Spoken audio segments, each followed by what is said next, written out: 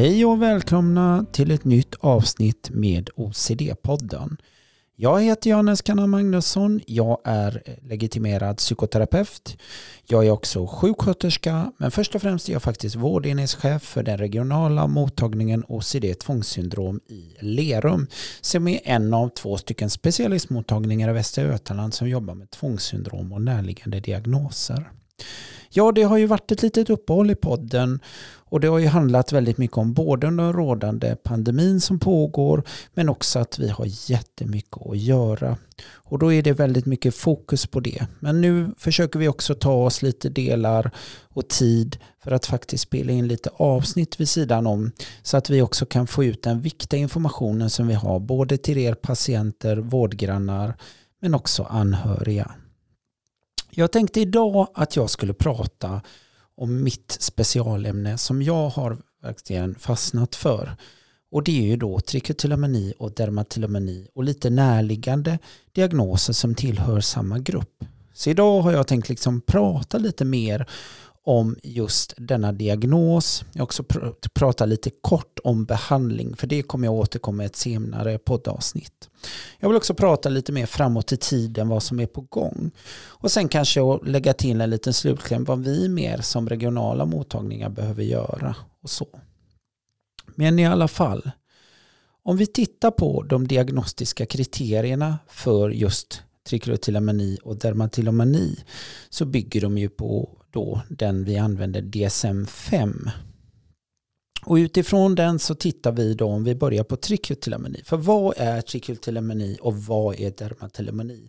Det är säkert flera som kanske inte har hört talas om det, men ni som redan kanske vet detta eller till och med har råkat ut för det och lider av detta behöver ju veta lite mer fördjupat. Alltså just trichotillomani är ju någonting när man drar vid upprepade tillfällen loss hårstrån i sån utsträckning att det leder till och med till synlig hårförlust. Detsamma gäller också dermatillomani där man drar loss då hud eller sårskor på kroppen. När vi utreder detta så tittar vi också på vissa då diagnostiska kriterier, för det får vi väldigt mycket remisser från hela regionen även utanför där vi gör bedömningar på patienten. Oftast är det jag som gör just de bedömningarna, för det är jag som behandlar denna då diagnoserna.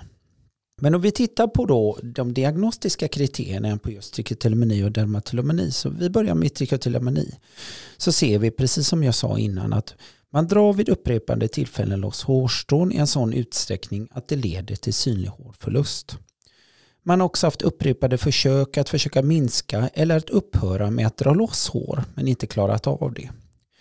Beteendet orsakar också ett kliniskt signifikant lidande eller försämrad funktion socialt, både i arbete eller inom andra viktiga funktionsområden. Alltså det är någonting som verkligen påverkar personen och individen. Beteendet kan inte heller tillskrivas någon annan medicinsk tillstånd som till exempel en hudsjukdom, utan det här är då något helt alene. Beteendet kan inte heller förklaras bättre med symptom som en annan form av psykisk ohälsa. Som att kanske till exempel försöka hantera en inbillad defekt eller brist på vid utseendet som vid dysmorfofobi.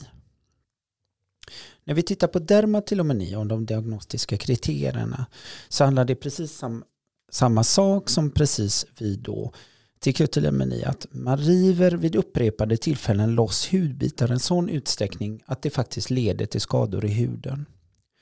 Man har också gjort upprepade försök att försöka hindra eller minska eller upphöra med att dra loss huden, men har väldigt svårt att inte fortsätta med det. Beteendet, precis som trichotillomani, orsakar då kliniskt signifikant lidande eller en försämrad funktion socialt i arbetet eller andra viktiga funktionsområden.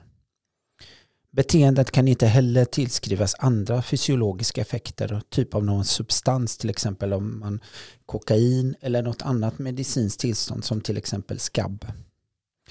Och beteendet kan inte heller bättre förklaras med symptom på någon annan form av psykisk ohälsa som till exempel då vanföreställningar eller olika symptom som kan uppstå vid en psykossjukdom. Eller att man försöker hantera då en inbillad defekt eller brist på utseendet som vid dysmorfofobi. Och vissa också delar av stereotypier vid då självskadebeteende utan suicidavsikt. Det här är en lite mer fördjupad förklaring, men det är ändå så viktigt att få med det. Så vad finns det för andra diagnoser inom samma område då som trichotillomani och dermatillomani? För det är oftast det vi får höra väldigt ofta. I dermatillomani så, precis som jag sa, så var det extensivt hudplockande. Dermatofagia är mer extensivt hudbitande, precis som hudplockandet, på att man istället biter mer på huden. Vi har också morsacatio bucarium som är ett extensivt inre kindbitande. Vi har morsacatio labiorum som är extensivt inre läppbitande. Morsacatio ligarium som är extensivt tungbitande. Vi har också onychofagia som är ett extensivt nagelbitande. Trichotillomani är extensivt nagelryckande där man också då rycker loss då allt från naglarna från fingrarna till på tårna. Trichotillomani, ett tvångsmässigt näspetande. Och då pratar vi inte om det traditionella, jag brukar säga näspetandet vid rödljuset, utan det är en väldigt plågsamt tillstånd där man kan inte riktigt sluta så att det blir rejäla sår just vid näsan. Trichofagia, det är ett extensivt hårbitande. Trichotillomani, det är ett extensivt hårklippande. Och trichotillomani är ett extensivt hårryckande. Så det här är en liten samling egentligen inom samma grupp. Det som är det liknande mellan dessa som jag beskrivit här, att de behandlas ju på samma sätt med HRT, med habit reversal då, therapy. Så vad finns det för likheter om vi tittar på då trichotillomani och dermatillomani? Så likheterna mellan trichotillomani eller dermatillomani är att det är ett repetitivt beteende som syftar på att då ta bort hud, hår på vissa utvalda delar av kroppen. Man väljer också oftast ut hår och hud som skiljer sig från övriga, och åsynen av dessa fungerar ofta som en trigger att det sätter igång personen att man vill gärna plocka det. Det är också väldigt vanligt med ritualer före och efter själva plockandet, att man fastnar i det. Och man på något sätt, plockandet sätter igång en bit innan själva plockandet har skett. Och det är någonting vi pratar mer fördjupat i själva behandlingsfasen med patienterna. Plockandet är också väldigt tidskrävande i båda diagnoserna eller i alla de jag har beskrivit. Så att det kan hända att man kan totalt zona ur och det kan gå över 1 timme eller 2 timmar. Ett plockande kan också föregås av en känsla av spänning, vilket kan också följas av en lättnad, en njutning strax efter själva plockandet.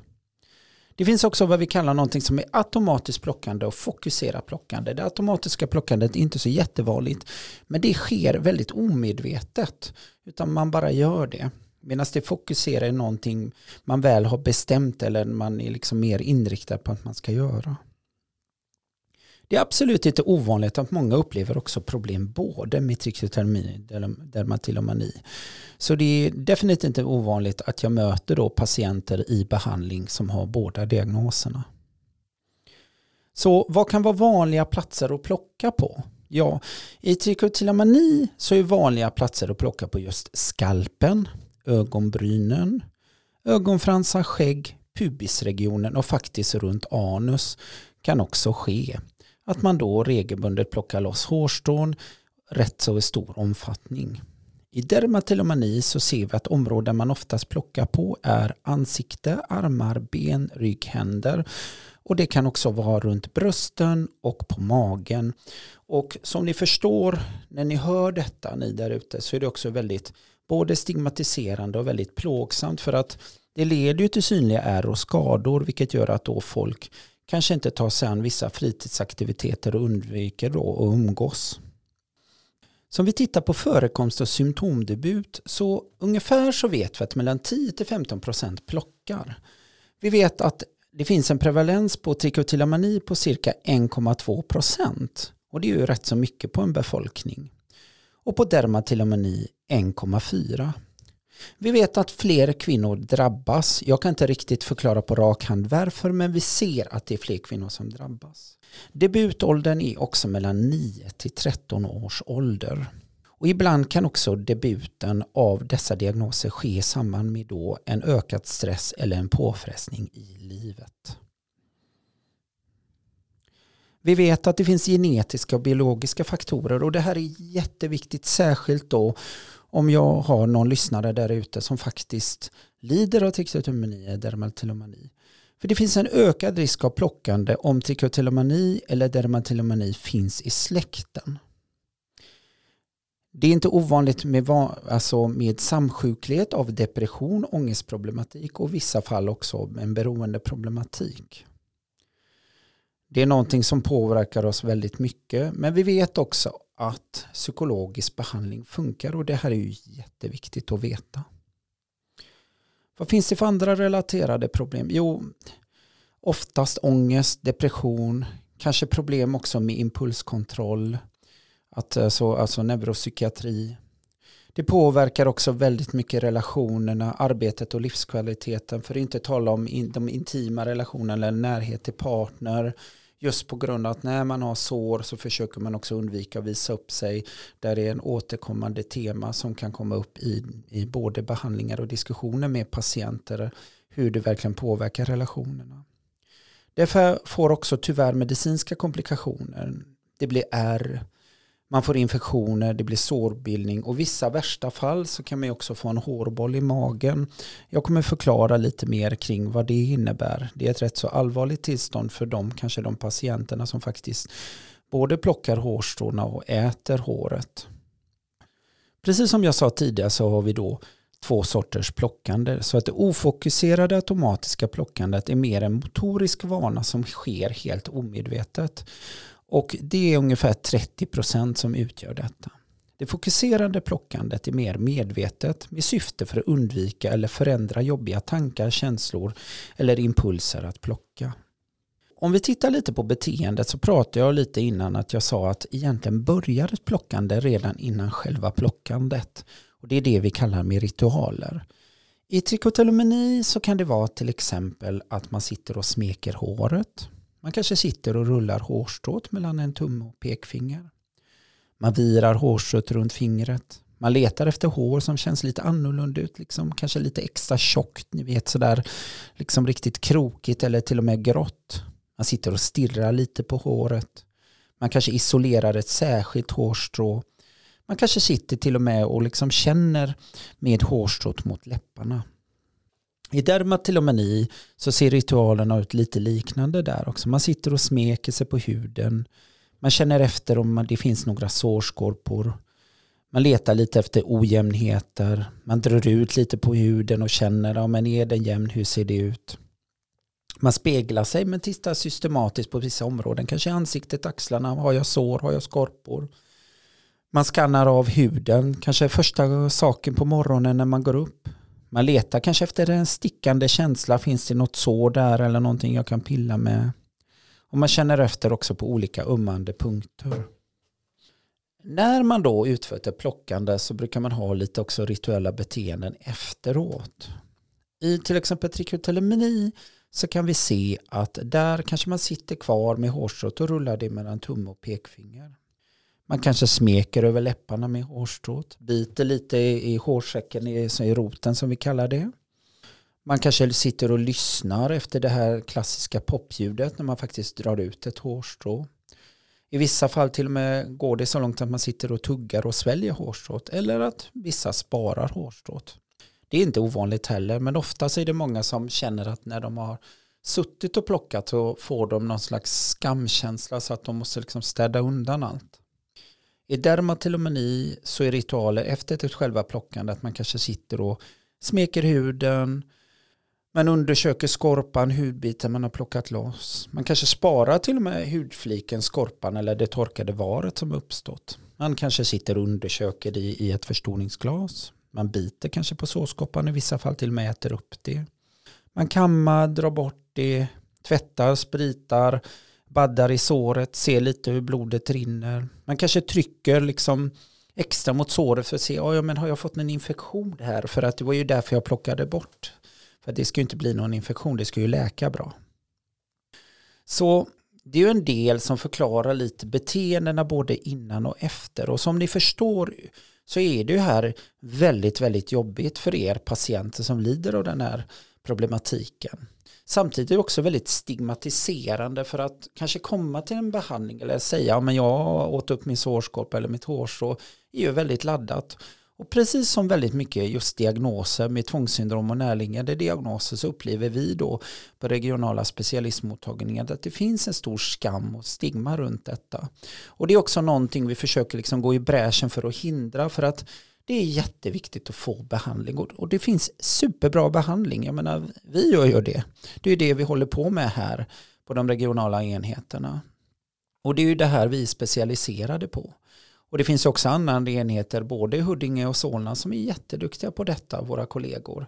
Så det är väl självklart man ska få behandling. Och det är väl också någonting som är jätteviktigt både för dig som är vårdgranne att upptäcka de här diagnoserna. För det kan ju uppstå att de här patientgruppen dyker upp kanske på hudmottagningar eller andra delar inom den somatiska vården. Så det är väl jättebra att lära känna de här då diagnoserna. Och även just de här mer extensiva delarna som kanske att om man äter upp ett hårstrå. Och där är ju något väldigt viktigt, för att ett regelbundet att äta upp sina hårstrån regelbundet, i början kanske inte det blir någon komplikation, men problemet är att vi människor är ju inte byggda som kanske katter och hundar på det sättet, så att de bryts inte ner håret och de ansamlar sig i tarmarna, och det är en väldigt komplicerat tillstånd som oftast faktiskt kräver kirurgi för att avlägsna håret. Så att det är jätteviktigt, och har du den problematiken, prata gärna med din läkare så att du kan få hjälp. Det är superviktigt så att ni liksom vet att det finns behandling där ute, och ni anhöriga, prata med er då nära stående som kanske har den här problematiken, att det är viktigt att man då tar kontakt eller söker hjälp. Och även ni vårdgrannar att ni stöttar, och i detta fallet kanske till och med hör av er då konsultativt till oss på de specialistmottagningarna. Men om vi tittar lite liksom bakomliggande faktorer som kan driva på ett plockande, så tänker jag det är rätt så intressant, för i behandlingen så brukar vi prata väldigt mycket om plockandets onda cirkel. Och så har vi givet ut något som vi kallar då plockandets då det negativa förstärkandet, och sen har vi plockandets då onda cirkel, det positiva förstärkandet. Men vi kan väl börja med det positiva förstärkandet. Det kanske kommer en impuls eller ett sug att vilja plocka då, och då uppstår ju då ett sug. Och i detta fallet, vad är det som är positivt förstärkande? Jo, det är lite det här att själva plockandet kanske leder till någon slags välbehag eller något sätt att kunna slappna av från saker som är jobbiga. En liten, hur ska man säga, en emotionell snuttefilt på något sätt.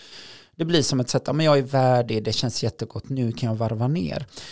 Och kortsiktigt kan man ju förstå det, för det är liksom, personen vill komma ifrån, den vill kunna slappna av och sånt, men långsiktigt så får ju det här givetvis konsekvenser, för både då genom att fortsätta plocka så går man ju miste om kunskapen att man kan faktiskt ta tag i detta och kunna bli både friskare eller bli helt bra från sitt plockande. Och en annan långsiktig konsekvens är ju faktiskt att man får sår, man får ärr, det blir komplikationer. Jag har ju patienter med stora infektioner både på kroppen och sitt extensiva hudplockande, men också just när det är hårplockande, att man plockar bort större delen av håret på huvudet. Till slut så börjar håret växa fel, det blir svårt, man kanske måste ha peruk, man mår jättedåligt, man får infektioner, man får också lite mer smärtökning, neurologiska smärtor och i vissa fall också inflammationer i händerna av allt i plockandet, lite vi kallar det karpaltunnelsyndrom. Så det blir ju väldigt plågsamt att fortsätta med detta tillståndet, det blir rätt så allvarligt. Om vi tittar då på ett negativt förstärkt beteende så är det lite samma sak där. Men i detta fallet så fyller ju då plockandet en funktion att komma bort ifrån det som är jobbigt. Ett sätt att fly undan. När det blir för mycket, det blir stress, det blir jobbiga saker, så utgör plockandet ett sätt mer att liksom komma bort det här själsliga smärtan, att man ersätter det genom att då man plockar, och så känner man kanske en känsla just då av ett slags behag att ja, men nu har jag liksom tagit tag i saker, nu har jag gjort någonting. Och det är ju det kortsiktiga i detta, att man åtminstone kommer ifrån saker som är jobbiga. Men återigen, precis som innan, så är det ju samma konsekvenser, att genom att fortsätta plocka så går man ju också miste om erfarenheten att man kan ta tag i sin problematik. Man förstärker också sitt beteende, för det här är cirklar, de går ju runt och runt. Så varje gång samma problematik eller något nytt jobbigt stress uppstår så hanterar man på samma sätt. Och återigen, när man har haft det jobbigt hemma och vill koppla av så hanterar man det på samma sätt. Det går runt och runt. Och givetvis blir de långsiktiga konsekvenserna då både skador på hår, hud och andra delar på kroppen, och också får då social påverkan, att man kanske blir mer socialt isolerad. Man måste dölja då att man har fått ett synligt hårbortfall. Man kanske också har svårt att då vara intim med sin partner, vilket är absolut inte ovanligt, och särskilt när man har plockat på kroppen på vissa delar, både hos män och kvinnor. Och det här som ni hör är ju väldigt plågsamt. Och det fortsätter, och det är därför det är viktigt att bryta detta både då genom en bra behandling med psykoedukation och exponeringar. Så vad finns det för behandlingar? Jag ska göra lite mer kortfattat där, för att som sagt jag tänker prata om det i ett annat avsnitt. Vi vet ju då att vi har HRT då. Om vi ska säga habit reversal training, jag sa therapy men jag brukar gilla att säga så. Och habit reversal training är ju faktiskt den metoden som funkar bäst för just dessa diagnoserna. Och det handlar väldigt mycket om i detta fallet att det är uppbyggt på olika sätt. Vi har en del som vi kallar för uppmärksamhetsträning. Vi har en del som vi kallar för stimuluskontroll. Och vi har en del som kallas då för inkompatibelt beteende. Jag återvänder lite kort till det strax. I själva behandlingen så ingår också givetvis KBT. Och där jobbar vi väldigt mycket med tankar, beteenden, struktur och målsättning. Och givetvis också hemuppgifter, och syftet är ju att kunna då ge hjälp till självhjälp. Vi använder också ACT som betyder Acceptance och Commitment Therapy. Det handlar om att öka fokuset på psykologisk flexibilitet och faktiskt öka livskvaliteten. Att man inte blir så rigid och fastnar i det beteendet man har eller de negativa tankarna. Att låta sig acceptera tankar och känslor, också jobba väldigt mycket med medveten närvaro och att inte bara sticka iväg. Så återigen då, så habit reversal training då består av 3 komponenter då. Det är uppmärksamhetsträning, stimuluskontroll och inkompatibla beteenden. Om vi kort sammanfattar det, uppmärksamhetsträning är precis som det låter. Det är att bli medveten. Först och främst så jobbar vi väldigt mycket med psykoedukation. För utbildning och kunskap är makt, brukar jag säga till patienterna. Det är väldigt viktigt. Jag möter oftast patienter som får sin diagnos, men man förklarar inte riktigt vad innebär en diagnos, hur ser det ut, hur kan det se ut, hur kan det påverka, vad är viktigt att tänka på. Därför är det jätteviktigt i behandlingen först att då lära patienterna vad innebär det att ha då trichotillomani eller dermatillomani. Lite som jag berättade tidigare med diagnoskriterier med mera, hur det påverkar oss. I uppmärksamhetsträningen så tränar vi väldigt mycket där att bli uppmärksamma. Vad är det för signaler och vad är det jag gör? Vad har jag för beteenden? För ofta säger patienten, nej men jag bara plockar. Nej, du gör inte det, för du har ritualer innan. Du har vissa beteenden som du gör, och du har också vissa måenden som kan påverka det mer. Om du till exempel har varit väldigt stressad på jobbet och kommer hem, och det är ju inte vanligt att du plockar på jobbet men du plockar hemma, så är det också en liten indikator att stressen kommer ju trigga igång dig så att du kommer plocka. Stimuluskontroll handlar lite mer om att förebygga då att man hamnar i plocksituationer. Det kan vara sådana enkla saker som att till exempel man byter ut belysningen i badrummet om det är väldigt vanligt om man står och plockar framför badrumsspegeln, så att man tar det lite svagare. Man kanske till och med har en timer där inne. Man kanske till och med täcker över spegeln. Man begränsar sig.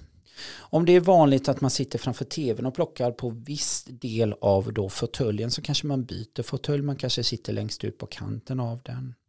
Så stimuluskontroll handlar lite mer om att förebygga sådana situationer som kan leda till ett plockande. Det kan vara så enkla saker som att se till att man inte är för hungrig eller för stressad. Men att man tänker lite i förvägen att människor kan vara känsliga, och när vi är stressade så drar det igång de här processerna. Sen har vi också en av mina favoriter som vi kallar för inkompatibla beteenden. Och det här är ju lite som man också gör när man jobbar med tics och Tourette. Man får byta ut vissa beteenden. Ett väldigt klassiskt inkompatibelt beteende är ju faktiskt att kanske stoppa händerna i fickan. Jag står faktiskt nu i studion här och jag har båda händerna i fickan. Och då på något sätt så hindrar jag mig då att göra andra saker med händerna. De inkompatibla beteendena utövar man då under en period på 1 minut eller lite längre tills man känner att det här impulsen eller suget har klingat av och sen får man upprepa det. Nu är det så att det finns väldigt många olika inkompatibla beteenden. Det kan också innefatta vissa Fidget Toys och sådana saker. Så det är inte säkert att just ha händerna i fickan passar just dig eller någon annan person, utan det är sånt som man får liksom leta sig fram emot. Och sen det mest viktigaste givetvis då är också att under behandlingens gång så jobbar man också med exponering. Mia Asplund kallar det att surfa på suget eller surfa på impulsen. Och det är ju en väldigt viktig del i exponeringsdelen, för där lär man sig också bekanta sig med känslan, för att vi vill på något sätt flytta fokus från att jag får inte plocka till att jag behöver inte plocka. För att när väl impulsen eller suget kommer över en och plocka så blir det rätt så starkt och det är svårt att stå emot. Därför så tränar vi väldigt ofta under behandlingens gång med att då försätta oss i situationer där vi faktiskt triggar igång känslan av sug, att längtan efter att få plocka. Och tränar också att vara kvar i den för att lära oss att bli bekanta med känslan och inte bli så överraskande över den. Det var bara en liten kort sammanfattning av själva behandlingsdelen, för jag tänkte jag ville mest idag fokusera på själva diagnosen och problematiken. Men jag kommer återvända i senare poddavsnitt och prata lite mer om det faktiskt kring behandlingen. Jag tänkte så här att kanske lite tankar och sånt med varför det var så viktigt för mig att göra just det avsnittet. Nu har jag ju haft då flera grupper, också enskilda patienter. Jag har varit med och vidareutvecklat behandlingsmaterialet tillsammans med Mia Asplund i Solna, som är väldigt kunnig i detta, i just Trichotillomani, Dermatillomani behandling, och både forskar i det då på ångestenheten i Solna. Och jag upplever just den här ständiga kampen som patienterna möter, både då okunskapen kring då diagnoser men också då kring behandlingsmodell och den här ständiga då känslan av då skam och stigma som finns, och därför är det väldigt viktigt. Så att jag vill gärna uppmana er att har ni den här problematiken, sök, för det finns så mycket hjälp att få där ute just till behandlingarna. Vi har ju specialiserade enheter som vi då, vår systermottagning och då är då både i Solna och Huddinge, som faktiskt behandlar detta. Det är jätteviktigt. Utan var inte kvar där. Och har du frågor så hör av dig, ställ frågorna, ring då, slå en signal. Eller om du är anhörig, prata med din då närstående som lider av problematiken. Gå gärna in på vår externa hemsida OCD Lerum, titta på anhörigdelen kring behandlingen. Gå in på podden, lyssna på andra avsnitt när jag pratar till exempel med Mia Asplund just om Trichotillomani och Dermatillomani. Och är det så att du lider av det, prata med din psykiatriker eller din hemmamottagning på din öppen psykiatri och säg att jag tror att jag har den här problematiken, så kan man ju faktiskt undersöka det. Och har de frågor så är de ju välkomna att höra av sig till oss för just konsultation. Det var det för denna gången, och stort tack för att ni lyssnade, och jag hoppas att jag har uppmanat er lite och gett er lite mod i det att faktiskt söka hjälp, för det är jättetufft, precis som jag säger. Det är mycket skam, det är mycket stigma, men det är också våran roll och lite vårat uppdrag som regionala mottagningar och som professionella behandlare att hjälpa er där på traven och bryta den här skammen och stigman, för det går ju att behandla. Och det är viktigt att göra saker talbara, för att när vi gör saker talbara så trycker vi också tillbaka stigmat. Tack så mycket för att ni har lyssnat på mig. Jag heter Johannes Cannán-Magnusson. Jag är legitimerad sjuksköterska och legitimerad psykoterapeut. Det har varit en produktion för Södra Älvsborgs sjukhus, Västra Götalandsregionen, då OCD-podden. Vi hörs på återhörande i nästa poddavsnitt. Ha det bra!